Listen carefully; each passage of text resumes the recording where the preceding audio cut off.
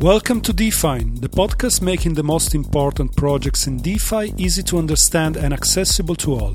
This week we speak to Cyril Pasteur, co-founder of Swaap.Finance. Good morning, Cyril. Thanks for being with us today. Please tell us who you are and how did you get into crypto? What is your rabbit hole story? Good morning. First, thank you very much for having me here. Super glad to share my experience. So actually, I come from a TradFi background. I did a master in finance at a business school called HEC back in France. And then I spent 4 years working in strategy consulting at an American firm called Boston Consulting Group, where I mainly focused on TradFi companies, I would say, so both banks and asset managers.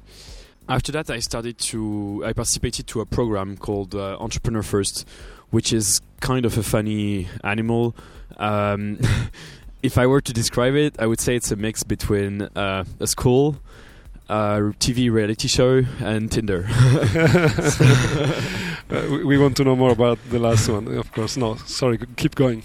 Yeah, so basically, the principle is that you have promotions of 50 people, aspiring co-founders, so 20, 25 tech people, 25 business people, and the idea is to do teams, try to iterate on some ideas, see if it works, and change partners. So that's the Tinder part. You swipe the team if it doesn't work. And so basically, I have always been fond of finance. What always frustrated me in TradFi was both, I would say, the hierarchical culture and the fact that many of the opportunities to build something were gone, in the sense that I think TradFi had like its golden years in the 80s and the 90s. So the major part of the financial system has already been built, and so right now the only thing that happens are, like, I would say, marginal improvements. And it's also very hampered by regulation. Mm-hmm. So regarding how I came to crypto, basically, so I started to get a bit of interest in crypto back in 2017 with the first bull. It was not the first bull run, obviously, but the one that got the major attention. I started to buy my first cryptos there, but I didn't follow much the ecosystem afterwards. When I joined the Entrepreneur First program, I had much more time. I started to reflect back on what I wanted to do, and when I discovered, basically that's how I started to really deep dive into DeFi topics, and that's how actually I started to be really involved in Web3 as a builder. So I started directly by founding my company, actually. Yes. So how did you end up realizing the need for what became Swaap.Finance? So basically, I met my co-founder, David, at Entrepreneur First. And actually, he was much more advanced than I was on those topics. So he had started to work on the topic of AMMs. The issue of impermanent loss that we're addressing is something that's a bit of an odd animal, because it's an issue that doesn't exist in TradFi, and which is super big in DeFi. And we were thinking, like, why is there this discrepancy? It doesn't make sense.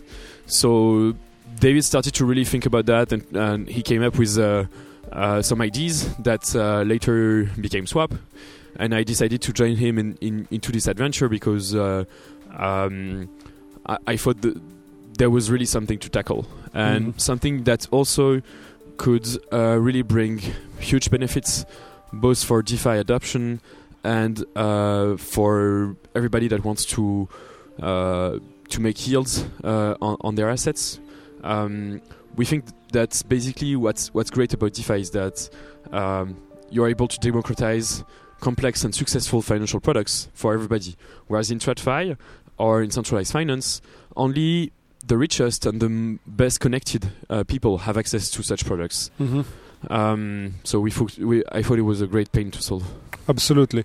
I think you might be the perfect person to help us dissect the flow and make our audience. Some of them are beginners, so there are some basic financial concepts that have evolved with DeFi. But still, I think that it's important to to dissect the flow of what Swap is addressing. So if you were at a dinner party and talking to someone who is new to crypto, absolutely new, how would you explain the problem? And by dissecting, I would say, let's start with what are pools and liquidity providers, arbitrage trading and impermanent loss especially, and trading fees. Yeah. Sure. So I think I would maybe take even a further step back. Yeah. So basically, the problem that we are addressing with Swap is a kind of universal problem. Is how to make money with more money with money. Yeah. So it's just we're in the business of yield essentially. So the way we generate this yield is by doing an activity which is called market making. The easiest form of market making and the easier, like that everybody almost has touched, are the people that sell currencies at the airport when you want to go to a country. Basically, a market maker provides liquidity. So it means when you want to trade your euros for dollars or dollars for euros, you need this other currency and you're willing to pay a premium for that. And that's how the market maker makes money. Yeah. So that's a business of swap. In DeFi, what's great about DeFi and market making is that you can make those market making strategies available by anybody, with people providing liquidity so that other people can exchange their assets, basically. So that's essentially what we are doing. The problem is that today in DeFi, the current protocols that address this business of market making are not very profitable, or at least they involve huge risks for liquidity providers. Mm-hmm. And the reason that why there are so many risks associated for liquidity providers, so risk of actually not making yields but losing money while giving your liquidity to a protocol that does market making services, is that basically you have toxic users in automated market makers. Arbitrageurs, exactly. So let's do one step behind. So first of all, you create a pool by basically pairing two different currencies and setting the balance. Then you have, based on that ratio, you have liquidity providers adding liquidity to the two tanks. And who are the arbitrageurs? What they do? So basically, arbitrageurs are people that have a look at all the different venues for exchanges. Yeah. Because here we are focused on DeFi, but you can also trade crypto assets on centralized exchanges like Binance, Coinbase, etc. So basically, what an arbitrager does is that it will take a look at the price on Binance and at the price on Uniswap, for instance. And if that person sees a difference between the price, it will, for instance, buy ETH at a cheaper price on Uniswap and sell it at a higher price on Binance. Mm-hmm. And the reason why, you could say this is okay, it's just balancing the market and making it more efficient. The problem with arbitrage trading in DeFi on AMMs is that basically the arbitrageurs are the only way for AMMs to know what the market price is. Instead of looking at the price on the other exchanges and readjusting their prices internally, they are paying actually arbitrageurs to do that, because the value that's extracted by arbitrageurs comes from somewhere. Yeah. It's not magic money. Yes, that absolutely. appears. It comes from the pockets of the liquidity providers, who actually consequently lose a tremendous amount of value. And on top, this reflects on trading fees. How does that happen? Yeah, exactly. That's a great point. So basically, because you have these arbitrageurs that are extracting a lot of value, trading fees have to be higher on traditional AMMs in order to compensate partially the losses that have been made by liquidity providers. At a protocol level, you mean? Yeah. So that's why currently, the fees that you can see on DeFi protocols, on AMMs, are actually much higher than the fees that you have on centralized exchanges. Mm-hmm. So this is reflected both in terms of slippage, which is the amount of premium you pay when you execute a large trade, and also on the variable fees that not variable but a fixed fee, that you get when you trade on an AMM. Each time you trade, you a portion of your trade is paid in fees, essentially, to benefit the liquidity providers. Yeah. So basically what Swap does is taking out the role of arbitrageurs from the maths. Can you elaborate on that? Sure. So basically, what we focus on, one of our core one of the core principles behind our approach is to reduce the value that's extracted by arbitrageurs. You cannot completely remove arbitrageurs, but you can strongly reduce it. And the way we do it is we use oracles. So Chainlink, okay. Yeah, exactly, Chainlink. So you can think of oracles as data streams that are brought on-chain by a provider. And essentially, they allow us to look at the price on other venues without having to pay anyone. So we are saving a lot on the arbitrage's costs. Oracles bring another set of problems, notably, which are quite technical actually. The big problem that they bring notably is called front running. So it's linked with MEV. Basically, when you publish an Oracle update on chain, the Oracle is pushed in what is called the mempool, so which is the place where all the transactions arrive before they are validated and put on chain. Okay. And some sophisticated players can basically take a look at the mempool on the transactions that are going to happen and pay more fees to be prioritized and profit from the fact that they know that the transaction is going to happen. Right. And so, for instance, they can extract value, notably when there are big differences between two Oracle updates. So at Swap, the most revolutionary part of our approach is we have a mechanism to fight front-running by trying to anticipate what are going to be the variations in the Oracle price. So we run complex models that are used in traditional finance and that we have simplified and adapted to the DeFi context, which are called stochastic calculation-based models. And they are based on, if you want to know everything, they are based on geometric Brownian movement. So that's a lot of buzzwords. But essentially what it means is that we are trying to assess the risk that an Oracle update is going to be very different from the previous price. Okay. And if we think that the Oracle update is going to be very different, we increase our prices so that if someone wants to front run, they will have to pay a high fee. So it's not profitable for them to front run anymore and they cannot extract more value. And when we think the risk is low, we reduce our price so that it's very cheap to trade on our platform and that people trade and are able to exchange value and generate fees for our liquidity providers. Okay. A quote from your documentation: Swap is the first market-neutral automated market maker. How can be AMMs not neutral? So basically, we have to come back to what an AMM does exactly. So imagine you have a pool with 10 ETH and 10,000 USDC and 1 ETH is worth 1,000 USDC. An AMM will basically base the price out of the quantities in the pool. So each time there is a change, someone trading, it affects the price because it changes the balance of the pool. But also when there are price variations in the market, the balance of the assets of the AMM changes. So for instance, if the price of ETH moves to 2,000 USDC, an AMM will have a balance of, will sell continuously ETH, like they're always selling the asset that performs best. So you will have approximately 7 ETH in your pool and 14,000 USDC. So you are rebalancing your quantities. So you're not market neutral in the sense that you change the assets you're exposed to.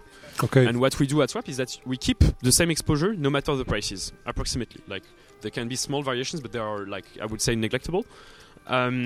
So basically, if I were to say it in another way, if you take the same example, if you have 10 ETH and 10,000 USDC. You will keep having 10 ETH and 10,000 USDC even when the price is 2,000 USDC. Of free is 2,000 USDC. So in this example, a traditional AMM would have a total value of the portfolio of 28k because they kind of dumped the ETH along the way, whereas in Swap would have a value of 30k when the price of ETH is at 2,000 USDC. Okay. If there are any, who are Swaap.Finance main competitors and what does make Swap unique? So there are different ways to answer this question. I think the first thing that we should understand in order to take a step back is that Swap is a yield solution. So as a yield solution, we are competing with every other venue that allows to generate revenues with liquidity. So that includes, of course, like all DeFi products that promise this. So other AMMs, but even solutions like StakeDAO in a way, or Aave, uncollateralized lending products, but also outside of DeFi. So traditional funds, etc. If we want to restrict that a little bit, I think it's more interesting to compare Swap to other like yield products in DeFi. So the first thing is AMMs, obviously. So what are the differences? What's the main difference between Swap and other AMM products? I would say is that, to me, AMM products are more casino products than investment products. In the sense that when you compute the expected return of traditional AMMs, they are neutral to negative, so slightly negative, I would say. But the risk that you take when you LP in a traditional AMM is huge. It's very important. Swap is approximately 10 times less volatile than traditional AMMs. So what I mean by that is that when you LP in a traditional AMMs, you have high chances to make a lot of money, but even higher chances to lose a lot of money, which means that the payoff is not very different from playing the roulette in the casino. What we are doing with Swap today is a strategy that you could qualify as low risk, low return. This is the first product that we have on the market. We're going to develop additional strategies with different risk parameters so that every type of liquidity provider can find the right strategy for his appetence for risk.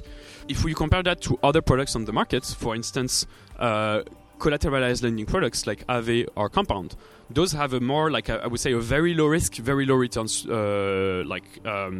profile. So for instance, Swap is approximately 2 times more volatile than Aave, and has returns which are today around like 4 times the returns of Aave on the assets that we support. Another product we could compare ourselves to are uncollateralized lending products. So those would be more like high risk, high return. So it depends on your appetence for risk and your investor profile, essentially. Right. If you had to evaluate potential risks and vulnerabilities in Swaap.Finance, what would they be? So, I mean, those risks are very clearly stated in our documentation. But basically, there are 2 main types of risk, I would say. So first, you have the smart contract risk, of course, which is, I think, the one that everybody fears. So in order to reduce this risk to the maximum, we've been audited by 2 of the best security firms in the DeFi space, so Chain Security and Runtime Verification.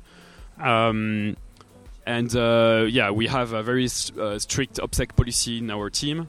And of course, like, we spent a lot of money on those audits. I don't want to say it because but we know how much it costs. It helps me a lot every time I think about it. But I think it's really important to dedicate such means to security, because it's the first thing that's important for LPs, is to ensure that the capital is preserved. The other risk that you need to think about when you try to assess a strategy is the financial risk. So how is the financial strategy working, and what are the underlying risks, etc. So basically, as I said a bit earlier, Swap is more like a low risk, low return strategy, in the sense that the volatility of our net daily returns is very low. It's only 2 times more volatile than Aave, and it's 10 times less volatile than traditional AMMs like Uniswap, V2. V3 is probably even worse because it's on leverage, so it's even worse. What you need to understand also is, like, what are the underlying things that are making the risk. So at Swap, our revenue driver is the volume of liquidity that's traded on the platform. So if the market has like a high volume of trading on a given day, it means that our revenues are going to increase. And the moments where our strategies tend to perform less good is when you have a black swan event in the market. So a black swan event is when you have a huge unexpected drop of a value of an asset. And it's actually the same driver of risk that you have on collateralized lending products. When there's a huge black swan event, you may have like difficulties in liquidations, which means that the liquidity providers can be at risk. So it's a different risk driver than other protocols. For instance, uncollateralized lending products, it's more about is the market doing well or not. If you start to have like an economic crisis, all the borrowers may start to default, and you have a chain reaction. So it's important when you're an LP to really understand how big is the risk and what are the drivers behind the risk, because you want to diversify the risks you are exposed to. Okay, how do you think your traditional finance preparation education has helped this more organic vision of DeFi? I think it's very important. I think that today in DeFi we have a lot of skills, very skillful people around smart contracts, simplifying financial primitives, building decentralized products. But I think we need more expertise on the financial side of things. So both on the maths and also on making those financial concepts accessible to users. Yeah, and I think it's going to be a very important point if we want DeFi to reach a bigger scale. Absolutely. What have been some of Swap's most painful challenges in the past and maybe in the present? Could be regulations, could be anything that you want to name. So yeah, regulation definitely is a topic in DeFi, especially about like where to settle. There are like super big implications and tough choices. So on our end, we choose to settle in France for starters. We'll see how it goes, but for now, we'd rather stay in France, which is our where like most of the team is based. Yeah. In terms of other challenges, I think like every protocol, there is like the cold start problem. So yeah, how to attract users, how to attract liquidity when you don't have trade volume, how to attract trade volume when you don't have liquidity. So like we're still figuring that out, but I think we already have good milestones because we celebrated our 1,000 LPs this week, so it's already a first great milestone. Yeah. Okay. Is there anything holding the project back right now, if any, and what would you like to see working better? Today, I think it's mostly capacity. We have so many ideas, so many things that we want to develop, but we just have our bare hands. So right now, we're trying to scale the team in order to better tackle all of these things. But for instance, we're working hard on our V2. Which is going to be released in the middle of next year. We are trying to reach out to more LPs to show them what we are building and our first results that are very exciting. We have lots of things around product. We want to make our product better. Like there are so many challenges that we want to tackle: integrations with other projects, collaborations with great organizations like DAO, for instance. Like many exciting projects in the pipeline. And our biggest hurdle right now is how we prioritize these things and how we can execute as much as we can and as best as we can. Mm-hmm. DeFi has woken up the bear, not the bear market, but the actual bear. Governments, institution. We know a few cases recently. What are your forecasts in terms of relationships between governments and the DeFi ecosystem? Do you think that we will see more of Alex Pertsev Tornado Cash cases, and what do you think will help soften this relationship? I don't know how it's going to evolve, like the actual relationship. What I think though is that, and maybe it's a controversial statement, but I think that if we want DeFi to replace the financial system, to be the backbone of the financial system, which is my objective, we'll need to work with regulation. And we'll need to have a clear regulation framework that makes sense, of course. So I think we'll need to work with the governments. And the reason for that is very simple. Today, DeFi is only, like the total TVL in DeFi is only the size of the 40th American bank. The financial system is mostly made by institutional investors. And those investors, they need a regulatory framework that's stable in order to engage assets. And if we don't have such framework, I think we will have trouble expanding DeFi. We can grow with retail, of course, and I think it should be a focus. But we should not forget that in the end, this market is primarily made by institutions. Yeah. Partially, you have already answered to that by highlighting the V2 release. Is there anything more you are excited about for the future of Swaap.Finance? As I said, so we have the V2, which is going to be a huge milestone for us because basically the V1 of our product, which already has one of the best performance in terms of AMMs in the whole space, has been designed and delivered by David, my co-founder. Mm-hmm. For the V2, we've partnered with what is maybe the best team of researchers in market making in the whole DeFi ecosystem. Okay. So we've partnered with mathematicians that come from TradFi. So our one of them, for instance, his name is Olivier Guéant. He's a mathematician. He did his PhD and founded a company with someone who had the Fields Medal, which is a Nobel Prize in mathematics. And he's been a researcher in market making in TradFi for the past 20 years. He has more than 2,000 citations on on Google Scholar. Okay. And so those guys now are building with us the V2 of our protocol.